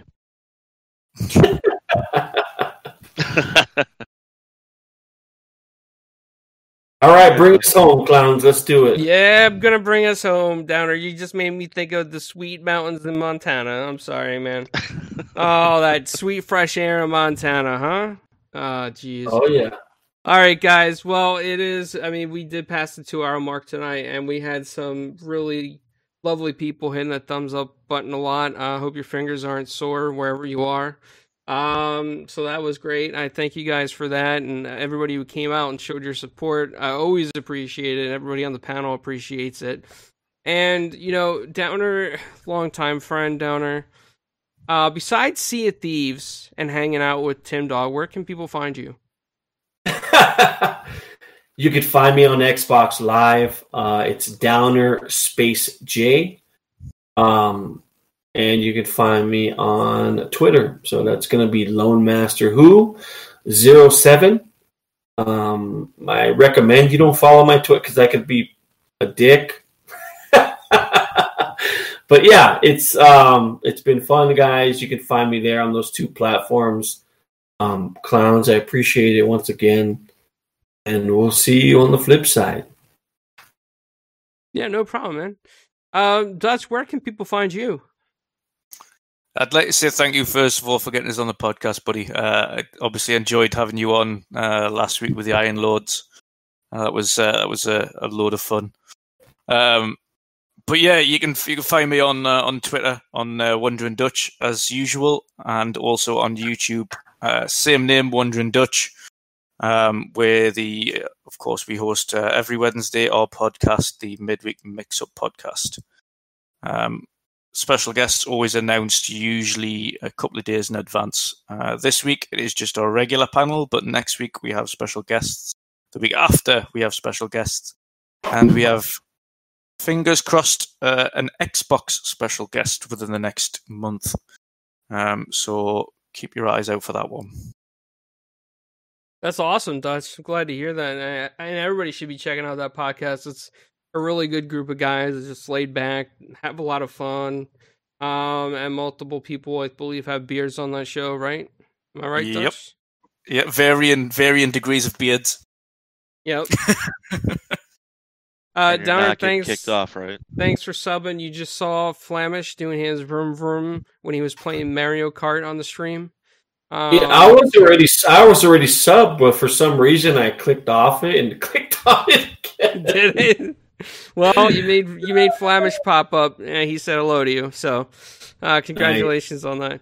And to the ever outstanding panel that always makes Four Guys Recorders possible during this season is the awesome Midway Monster and VJ. Midway, where can people find you? Xbox Live is Midway 7 Monster. On Twitter, it's Midway 8 Monster. For some reason, the 7 was taken. Great show, guys. VJ, I love you. I never insult you. Dutch, it was a great time talking with you. Very informative. Downer, you're one of the OGs that I listened to when I first started getting into video game podcasting, listening. So, Midway, that's unfortunate. Because I won't even listen to myself. well, gladly it wasn't just you. Okay, so you were part of a great panel, and I'm glad I finally got to talk a little news with you. Great show, guys. Thank you. Appreciate that, brother. And VJ, where can people find you, man? Oh, they can find me on the show every Tuesday. No,